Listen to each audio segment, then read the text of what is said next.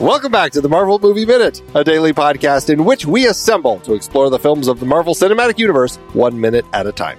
In this, our 6th season, we are looking at The Avengers. I'm Andy Nelson from the Next Real Film Podcast. And I'm Pete Wright. Everybody out of the tunnel! Today we are talking about Minute 9, which begins with Team Loki on the loading dock and ends with Havoc in the tunnels.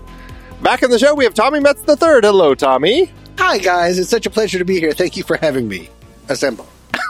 Well, we're thrilled to have you part of our team assembling with us. Mm-hmm. All right, so we've got Team Loki. They are bailing on the Tesseract chamber room, and they head out onto the loading dock. We've talked about this briefly when we saw Maria Hill out here earlier. This is filmed at the Albuquerque Convention Center where they're filming this. So interesting. Now I have a question, because we see Loki, we see Eric Selvig, we see Clint Barton. They all walk out, and the agent, the S.H.I.E.L.D. agent that Loki had turned, they all walk out together. Once we get out to the loading dock, suddenly it's Loki and Selvig and Barton, and the agent somehow disappeared. I'm not exactly sure what happened to him. Okay, this is what's interesting, because he crosses at second, 8, somewhere like that. He crosses in front of camera. Yeah, right in front of Maria Hill. At second 7. We're just so busy looking at Maria Hill. Right. Yeah. And then he's in a car because he follows them immediately afterward. Right. It's shot in there are a lot of things about this film that work well. But I had some issues with some blocking in the last scene, and I continue having issues with the blocking in this scene, because that fourth person, we should know that he is with them as they come out. And that one quick shot we have, we're kind of focused on Maria Hill. But also I have issues with the blocking, because Clint Barton, we see them walking out. We barely see Maria Hill out of the corner of our eye, off the edge of frame, coming out of another room with another S.H.I.E.L.D. agent. And Barton starts talking to her, but when he does, we're now looking at his back. And then we cut to her standing there. It's shot and cut together in such a strange way that it's very difficult to get a sense as to who's here, who's having a conversation with whom. And we get all these characters out onto the loading dock, but I don't get a good sense of the space and who's here. I don't know, maybe it's just me, and maybe this is the curse of the movie by minute format. But I really, as I was looking at this sequence, I was really struggling to figure out why am I having such a hard time tracking who's here and where they are. Is that just me, or did either of you have that issue? Yeah, I did a little bit. Totally just me, or totally? I'm just going to leave you hanging, thinking that you're alone. Oh, yeah, you didn't answer the question. Totally, and both of our screens go black. Okay. No, you're not wrong. And one of the things, there is some hurry up and go in certain sequences when it's almost like continuity editing, but right in front of your face. Like, we just need to get these 5. We have too many people, and we need to get them over here. And I couldn't understand why it was happening until I remembered what I had forgotten, which is at, 11 minutes and 48 seconds. The opening title. This is all happening before the opening title. And I wonder whether it was Whedon, the producers, or something saying, we've got to slam on the gas. Like, all of this, you have 19 people in every scene. You need to get them in the tunnel. You need to get them going, just because we're just starting, and you've had us staring at blue stuff. I wonder if maybe that's a part of it, because I'm an enormous fan of starting a title sequence really late. I think that's being used extremely powerfully. My favorite example of that was the Netflix show, The OA, where at one point they started one of their... did you guys watch The OA? Yeah. No, never did. There's one episode where the opening title comes in 43 minutes into an episode. Wow. And then there's just 8 other minutes in the episode. And it's so weird and powerful and cool. I like how we're using opening titles to sort of... Midsommar did it brilliantly. Smile actually literally copies Midsommar in their step-by-step of their... and setting the entire movie up, then doing this. I'm a big fan of it. I'm sorry, but I just wonder if... because unlike those other movies that I meant, there's a lot of chaotic stuff and a ton of people in this. And I wonder if maybe they just wanted to cut the fat. Sorry, I just said all that with way too many words. No, it's great. I mean, we just saw Babylon. Babylon's like hold my beer for the right. a lot of movie happens before the opening slam title hits, and I think that's part of it. But this to me, I'm sure at this point there was some conversation about moving us along to the title and get us into the body of the movie. But this first 26 seconds of this minute, it reflects as clumsy cutting to me. Every single shot, it felt to me like they did 300 takes and took a cut from each one and put them all in this. Like, it just feels like things are out of order when you stop and watch it. Like, movement doesn't lead to the next natural movement, to my eye. And so I struggle with it. What we need to get Maria Hill to draw her gun seems to be like too much visual work. And it comes out as messy in this first minute. To your point, Andy, the curse of the movie by minute format, of course, but right. It's messy. But I would imagine, like, watching this without watching it in the movie by minute format, like a regular audience member may just go, well, there was a lot of stuff going on. I wasn't exactly sure, but somehow, like, there's that mental sense of confusion. But obviously you're just watching a film without stopping, as like we are. And so it's okay, because next thing you know, you're in a tunnel shootout and the whole place is getting blown up. So you're already into the story, and they've probably already forgotten that I was confused at that early in the film. Very much to that point, I watched the movie straight through, then went back and reminded myself what 8 and 9 were, and I didn't have this problem. Yeah. Right. The first time I watched it. I don't even remember if it was a hiccup. I did not remember it because I already had thoughts about the cave chase. So yeah, probably. Sure. And I like that, Pete, that your conjecture is they filmed too much and wanted to use too much of the angles. I always, because of the budget level that I come from, when I see things like this, I'm always like, they underfilmed it and they're fudging it.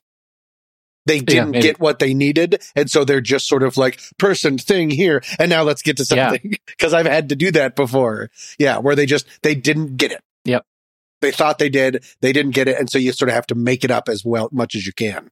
Sure. More bodies rolling on concrete. Right. Yeah. And a lot of times they shoot a scene to play longer, like there might have been cutaways of that SHIELD agent walking to his car and hopping in addition to all of this. And they're like, and to your point, Tommy, maybe the producer's like, we just need to make this move a little faster. And they're like, he's never going to be somebody people remember. Let's just cut those out, and it'll play okay. But then he's cemented in some of those shots that make that feel more smooth, and then it just sort of becomes a tightrope act. Yeah. Exactly. Yeah.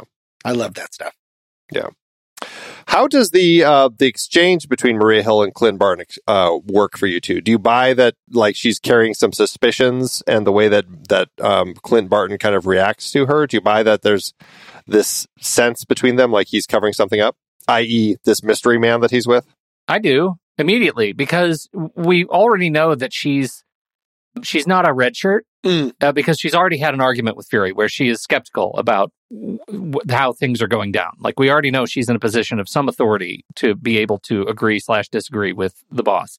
And well, yes, to your point, though, let's remember, she has still not been introduced in the movie. We still don't know who she is until just about right after this. Is this the first time that we're meeting this character? It is the first time. Well, it's the second time. But this movie is the first time. In this film, this movie is the first time. This movie is the first time. Oh, wow. Yeah. Okay. See, I also don't remember that stuff. And she has not been called out by name yet. Yeah, she hasn't been called out by name yet. She's just the person who got off the helicopter with Fury. Again, a position of power. Like, who else is flying with Fury besides the pilot and people who are important enough to fly with Fury? And so, here we have, like, when she walks out, her head immediately turns and says, why are you walking with this guy who's dressed like that? That is a thing that doesn't belong. And so I think it's kind of an easy pick to have her skeptical and be able to respond quickly when she hears from Fury and he starts yelling, Hill, Hill. Well, it's the first time that her name is mentioned in the film when he says Hill. So suddenly we know. Now, the conversation, the other issue I have here is I found the lines, like, I didn't fully hear what the actors were saying, and I don't know if it's the sound mix or what, until I kind of read the script. I'm like, oh, okay, that's what they're saying here. Because she says to Clint Barton, she says, who's that? Indicating Loki. And Barton says, didn't tell me. Oh, that's what he says. Oh. Yeah, he says, didn't tell me. And then Fury calls over the radio, Hill, do you copy? Barton has turned. Another thing that I never heard. And then he says, get the Tesseract, shut them down. And so I don't know. That was another thing going on with this sequence. Again, it's propulsive. We're moving forward. I understand the things that are playing, even if I don't fully understand the lines. But once I understand the lines, I'm like, oh, okay, there's actually, there is more happening here. I was able to piece it together without having all of those things spelled out for me, I guess. And I guess to that extent, the action sequence works, right? I didn't need to know what they're saying, but I just, as I read the script and I realized what they're saying, I'm like, oh, I wish I kind of had been able to hear that better. Sure. I have a confession that I kind of don't want to tell both of you guys in particular, but I'm one of those people now in my advancing age. I don't watch movies at home anymore without the subtitles on. Oh, you do? Which That's is fun. Anathema to so many people I know, but sure. I kind of have to. And so, unless I have headphones on. And so I never, like this was never a question because I literally read the script as they were saying it. I never had trouble with it. And so that when it says Barton's turned and she has her reaction and it was so fast, it all just felt very, very natural to me. Gotcha. Well, I mean, it is interesting how society is really making a switch with that. And I don't know if it's because of phones and people watching stuff so quietly now, but like my kids watch stuff with subtitles on all the time. And then when we're doing like a family movie night or something, they really, actively push to have the subtitles on just because it's more of a sense of ease and comfort, I suppose, than always necessarily needing it. Yeah. But they really like it. And even my wife has gotten to a point where she prefers having that on. And I still struggle when it's English and I'm reading English subtitles because I find myself just reading along with the movie more than I do like watching the image on the screen. And I feel like I'm losing some of the sense of what the director and the performers are doing. But I do think it's a thing though. So I don't judge you for it. I miss little words sometimes. And I think it's because I spend all day wearing headphones and my ears are tired. And having subtitles helps, but I absolutely get it. I get that you're absolutely right. And I think this movie is easier because I've seen it so many times. And it's kind of refreshing to actually hear what they're actually saying, So, yeah. Anyhow, that's enough, old Pete. All right. Now, I kind of chuckle. We have this moment as we have this exchange between Hill and Barton where suddenly we have some debris falling from the ceiling. It's the only time it happens. And I chuckle every time it happens because it seems so heavy. Like the fact that suddenly there's a whole lot of debris falling as a reminder of what's happening here. And it just, I don't know, it seems a little like there are just grips off screen, just shaking stuff down onto them. And it does, it just, the whole thing feels a little fakey. Am I the only one? I feel like you're both chuckling, so you agree with me here. It looks literally fake to me. It doesn't even look like there's real stuff coming down. It looks like to me, and this is just a conspiracy theory, the thing that we've already brought up, especially last minute, the Tesseract and the blue stuff is not really picking up speed. It was as violent as it was before. That one shot of Fury going, Tesseract, get the Tesseract. You do see like something being sucked up into it, but otherwise it's kind of business as usual. And so I kind of feel like they needed to start upping the violence of this because this all leads to a Roland Emmerich shot of one car right in front of a huge sinkhole. You know what I mean? Just right behind them, the old Roland Emmerich special. And so I just wonder if they needed to be like, yeah, I mean, it's either shaky cam or we CGI it a couple like pebbles going because nothing's really going on because it's also not in their faces. Colby doesn't seem to be reacting like, oh no, what's going on? Barton can't because he's in army mode and creepy Mick get in the back of the truck just seems to be like, what's a Jeep? And so I just wonder if they needed to like later, like add that in. Does it look fake if you're watching it or does it look real? Either way, it's not impressive. And it seems almost like an afterthought of we're not filming this like the walls are coming down and the walls are about to come down. I feel like a rube here. Where is it? Where is this thing that you're talking about? It's right when Barton responds to Hill saying, "Didn't tell me." It's right around second 11, 12, 13 in this minute. And you just see a little bit of debris. Honestly, there's so little debris falling. I feel like it largely is the sound effect paired with it that makes it sound that much grander. I get it. Yeah. I just watched it. Yeah, it's not fake, but it's just like some crumbs, like some pebbles being dropped. It's like the cameraman was eating, or his focus puller was eating over the lens. Yeah. They're like, oh crap, let's just use it. Yeah, no, Billy, keep that ding dong wrapper. You're good. Use the ding dong. Now, the other question I have here, and I don't know if I understand, because Loki seemed relatively healthy this whole time. He came through the portal. He seemed kind of fine, other than being really sweaty. But once he kind of gets into the back of the truck, he kind of stumbles into the back of the truck. He looks really weird. That's what I meant by creepy. McGet's in the back. Like he's holding on to it, and yeah. And he's like having a hard time breathing. And when he's looking around, like he seems like incredibly weakened. And I'm like, is there something I missed that was going on with Loki through all this? And the script doesn't have anything like he had been affected by the Tesseract transporter or whatever. And so I don't know. I didn't really understand what they were doing or what the direction was for Tom Hiddleston to kind of play it this way. I definitely noticed that one. I think you guys are reading too far into it because to me, it just read like this is Hiddleston playing Loki low-key. You see what I did there? But look at the way he gets into the truck, though, right around second 9. Like he practically collapses into it. He's so weird. And then the next shot of him at about 13, like he's like struggling to breathe, and he's gripping the railing of the truck like so hard as he's just like, I don't know. It seems like he doesn't seem in control. I don't see it. I'm watching it, and it just feels like he tripped a little bit. But there's a bunch of boxes back there, and he's holding it. He's trying to be low key.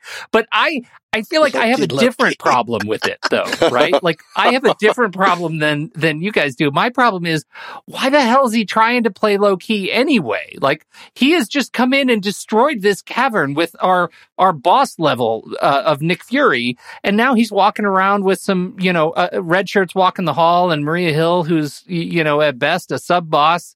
And why isn't he just like blasting away at stuff?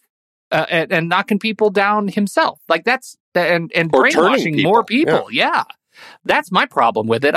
So maybe he has a little cough. Maybe he's got some breathing stuff going on, but he still is holding the Mind Stone. He's still holding the minds, but he looks drained to me. I go with Andy as if he can't. He's sort of like hunkering down, and then he's waiting for his next big chow at the car. Yeah. Well, and I guess, okay, if I were to devil's advocate myself, there is a scene right around second 2, right at the end where we have Suited Agent who actually puts his hand lovingly on Loki's lower back. Oh, on his back. Which is like, Are you okay, bud?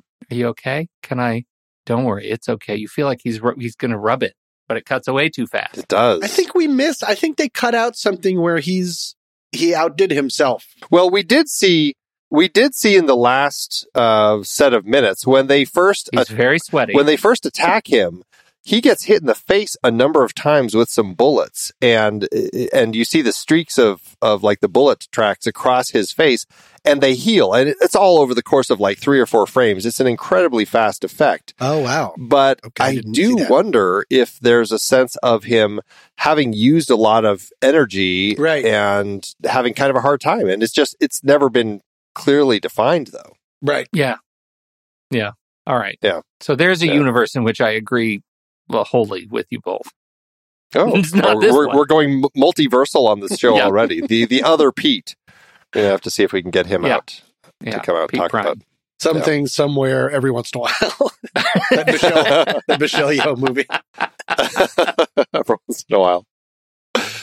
Okay, so, now that we have this, we have the little, the shooting going on between Barton and Hill. She goes and hides, and they start driving away. Is Hawkeye always left-handed? It's a good question. When he shoots the gun, isn't he? He was shooting it with his, he shoots with his left hand. Yeah. I thought he was shooting with his right hand in the... let's see together. Minute. Was that minute 6 6. Do you copy? It was 8, right? Wasn't it? Oh, no, it was 7. I was jumping back to minute 6 when he first... That's his left hand. That's his left hand. When he crouches down... The freeze frame is right at 22. Yeah, in minute 6. Oh my God, please don't let me get this wrong. I'm looking right at it. It's got to be his left hand. I'm looking at minute 6. He's left hand holding the gun, right hand steadying his readying it. So, yeah, at minute 6, he's left-handed too. Okay. Cool. So, yep, there you go. I guess that's not interesting to anyone, except that I don't see a lot of left-handed shooters in this economy.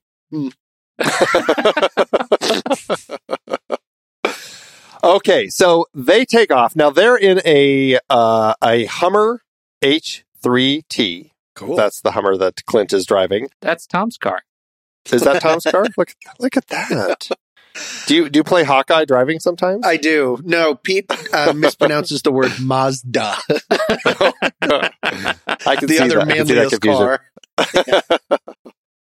Maria hops into a Jeep J8 and she pursues. Now, the agent, we see the Hummer pull out, and immediately behind it is the Acura TL. Of course, there's got to be an Acura because of their deal, but that's the one that the fourth agent has hopped into. So we see them pull out their Hummer, and the agent pulls out and goes up that ramp immediately behind them. So that car behind them is their agent, the fourth one that had been turned. So all 4 of them are now on the road. Okay. Maria Hill hops in, and to your point, Tommy, when we see Fury kind of running from the Tesseract energy, we do see it sucking random tables and things up into its vortex, which always cracks me up when we get that.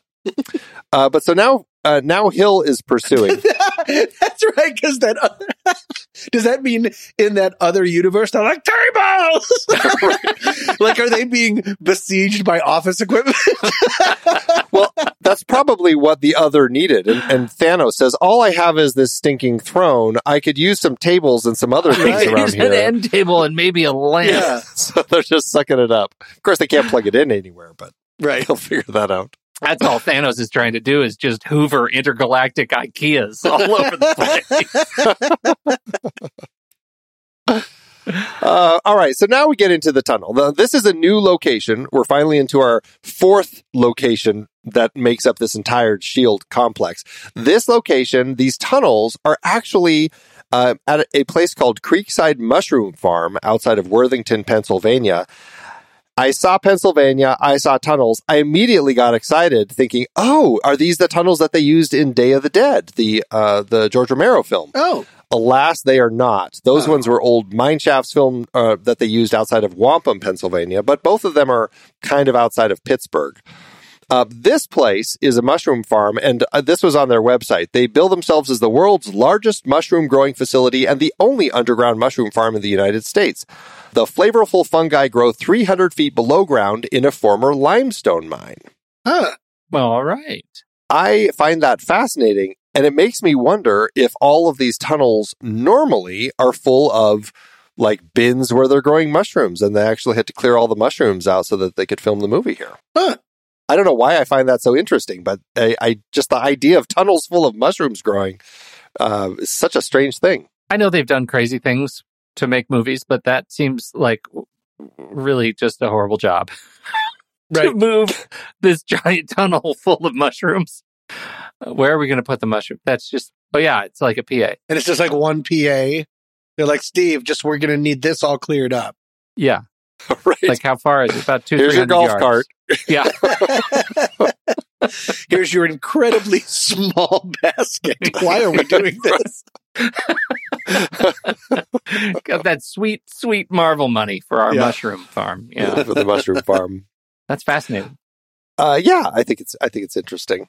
Now we're going into the tunnels here, which instantly makes me think of a movie with tunnel scenes that I think are fantastic, and I think the movie is fantastic. It's Sicario. Yeah. The tunnel pursuit in that is, of course, through the underground tunnels built by coyotes and stuff, drug smugglers under the Mexico-Arizona desert, and that was just a fantastic tunnel chase sequence. I'm trying to think of other movies with great tunnel sequences. What do you two? Can you two think of any? iRobot? Does that count as a tunnel? I can't remember the sequence in that you're talking about. he's trapped under but it's like a great big tunnel. It's not like an underground, and then all the cars that are filled with iRobots that did not murder him show up, and then they all jump off and they start attacking his car, and it's kind of cool. Oh, I remember that shot from the trailer when he's surrounded by them. They're all jumping on him. The first Mission Impossible, helicopter chasing a train in a tunnel. In a tunnel. That was right, good. Right. I guess is it only vehicles that we're talking about? Because we just saw Barbarian, and the tunnels in that were horrifying. Yep. Oh, good tunnels. Yeah. The Descent. Yeah. The Descent. Those are great tunnels. I don't like thinking about that movie. That's too scary. Yeah. I go to something like Empire Strikes Back, where, of course, their whole base on Hoth is in tunnels under the snow. Cloverfield. They have their whole thing, and they go into the old subway tunnel, and the little baby clover monsters are there. Oh, yes. That's my impression of the little... It's pretty good. Well, really, any tunnel, any subway scene, really, because then I go to Mimic, and those freaking terrifying giant roach creatures, like, those things were great. It terrified me in that movie. Oh, Escape Room World Championship, the first subway in the sequel. Yeah, where they're on the train and it's electrical. It's electrocuted. They keep. Yeah, that was great. Have you watched the other version yet, Pete? Get your act together. Stop. Stop. I need to watch them clearly. Oh, this isn't funny, but Platoon. Oh yeah. When what's his name? Casualties of War. Casualties of War is when he falls into them. Are they in Platoon? I don't think they go into the tunnels in Platoon. Platoon, Willem Dafoe goes in, grabs a knife and a gun, and chases in a soldier through a tunnel. Right. And ends up shooting him, and it's terrifying. Casualties of War, it's where the soldier falls partway through the ground, and you see the guy crawling up toward him, to slit his belly or something. Yeah, that one. Oof. And then just other war ones like 1917. Like that had some great sequences where they're running through the tunnels there. Good list of tunnels, guys. All right, so clearly... Tunnels are terrible. Yep. Quite a lot of great movies with tunnels. What was the Sylvester Stallone one where they're in the tunnel under the... New York, under the river, crossing over, and like the Daylight. Yeah. Which reminds me also of The Stand. There's another terrifying sequence. The book has... Yeah. All right. Paris Jetem. They're all over the place. All right. I just wanted to pick one that wasn't. I'm looking at my list. There is that Catacombs Paris movie where they go into the catacombs and So Above, So Below. Yeah, and So Above, So Below. That's absolutely right. The Tunnel. I never actually saw it, but that's a movie that has the name Tunnel in it. So really, there are a lot of options. You guys, The Great Escape. Okay. That's a really tiny tunnel. Last Crusade. Tiny tunnel. Last Crusade. X marks the tunnel spot. In the last. X marks the spot. Yes. Maybe Three Kings when they go into all of the bunkers in Three Kings and they find all of those hidden rooms and all the riches and then the torture chambers. Do you remember those? Yeah. I don't know if those count. Okay, the end. Yeah. All right. No more tunnels. All right, so I want to talk about a little bit of the logistics of the chase because this is something that will continue as this whole thing goes on the next minute or so. So we have Clint driving the Hummer. Behind them, we have this Acura. Now, there are already a lot of vehicles in the tunnel, as we see very shortly, because, as we may recall, Fury had given Coulson the order to evacuate everybody. So we see a lot of army vehicles rolling out. And very shortly into this chase, we see these vehicles driving around all of these military vehicles that are kind of slow rolling through the tunnels. And then that's when we see Loki realize that they're being followed. I don't understand the layout of this tunnel. Clint's vehicle and the Acura following them go up onto some side ramp thing that is, over on one side, and it's kind of separated by these barriers. And then they're all shooting at each other. And then Loki decides, I know what I'm going to do. I'm going to blast my shield agent that's following me. I'm going to blast his car and flip it to block the tunnel. Instead of maybe blocking the bad guy's car, or the bad guy, the normal shield agent's car, and using it to block the tunnel. How does that logic work for you of killing his own guy to block the tunnel? It works for me because it's straight up Loki. Yeah. Okay. I think that's the thing right in front of him, and why not? And it's it's a win-win for him. Okay. So it didn't bother me. But I also didn't really pause and think about, oh, wait, that's his own guy. Should he have gone to that weird? Because it's like the setup, it's the Indiana Jones chase setups, where at some point one path becomes two parallel paths, and one's usually a little bit higher than the other. Yes. And they're trying to go back and forth for each other. It didn't bother me, especially because of his creepy little Loki hee-hee grin that he does when he shoots. He's like, if only he went hee-hee. Yeah, he's constantly like, I'm a little stinker. One thing I did want to bring up real quick is I really like the physicality that he does when he shoots blue things. I don't care about blue things coming out of stuff, but it's kind of reminiscent of the Eecha of the original Dune movie. Yeah. It's neat. It's like, it's a reverse punch, but you can see he's like, it's taking physical power from him to do it. It's the opposite of like Harry Potter just sticking out a stick and going, Zuba-de-dango, which is always, which never impressed me, because I can just imagine on set a bunch of people pointing sticks at each other, saying something, and then half of them go, and drop the stick. This feels like I could see, the thing coming, and I really liked that. Right. So yeah, sorry, I answered a different question. But yeah. Well, no, but I mean, I think I do. Well, you answered the question and then you just kind of continued expounding about it. And I think your point about Loki is really interesting, because I like that physicality where he really seems like it's almost like a very heavy automatic weapon that has a big kick. And every time he kind of blasts, you can really see Tom Hiddleston kind of really throwing it into the performance as far as throwing himself back. And now, as I watch that, maybe it's the fact that he's using this scepter in this way that is draining his energy. I think he's kicking his own ass. It's like he's really in a physical fight, even though his punches are blue lasers. I like that idea. Well, it'd make it make sense for me. To make him tired. The only other thing that I wanted to point out is when they're on their Indiana Jones parallel things, there's this minor like guardrail bar. It's not like a wall in between them. It's just a pole every like 20 yards or something like that. And I know that you have to justify the bullets, but the amount, there's the good guys are shooting a 45 and they go bang, bang, bang. Each one hits one of the side poles. Do you know how harder of a shot that is than not? Hitting a guardrail when you're going so fast instead of hitting nothing or a cave wall. That guy is the best trick shot in the world. Like if they get invaded by guardrails, he is Captain America. Every shot has guardrail. We'll wait for phase 6 for the guardrail invasion. And like a spark. And I can't imagine that guy just being like, come on! It's just, I think that's always funny. When whoever's in charge of that feels the need to justify every bullet, and the only thing in their way is the smallest thing in the entire world. Yeah. Right. Because the effects team has to go in and put all the little squibs on all those things to, the little detonators and everything. So, yeah, it's like they just needed to put him on somewhere, just like, well, hey, let's just put him here. But that just makes that guy so incredibly good at being terrible. He's the opposite of Andy Oakley. Yeah. Oh my God, you can just hear him just like, where was I at the guardrail booth at the carnival last weekend? Why isn't he in the Olympics? Why is he in S.H.I.E.L.D.? There's a skill set for that he is amazing at. Yeah.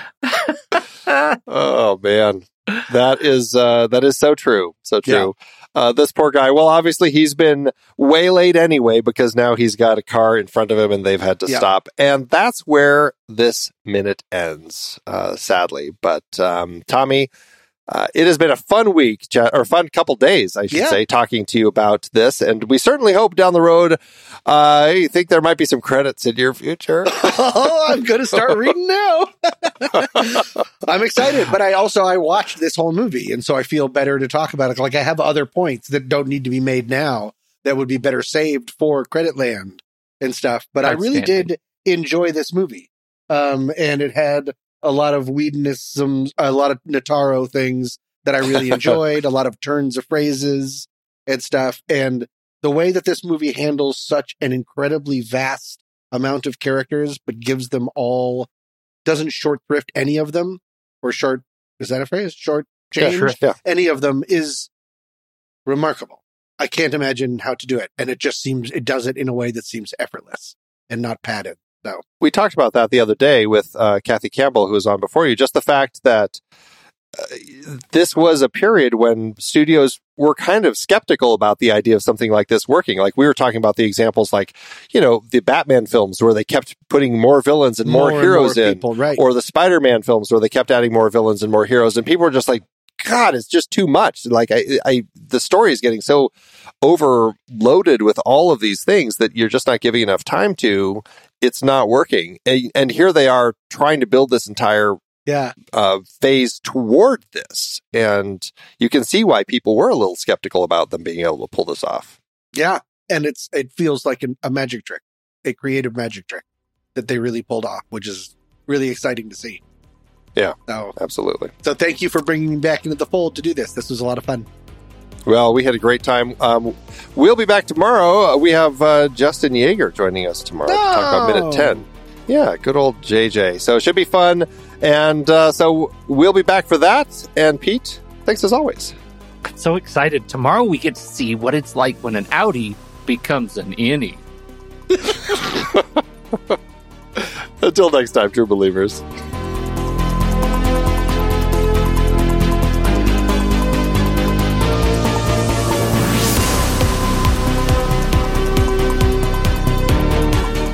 Marvel Movie Minute is a production of True Story FM, engineering by Andy Nelson. This season's music is Message to the World by Anthony Vega, and this season's show art is by Winston Yabo.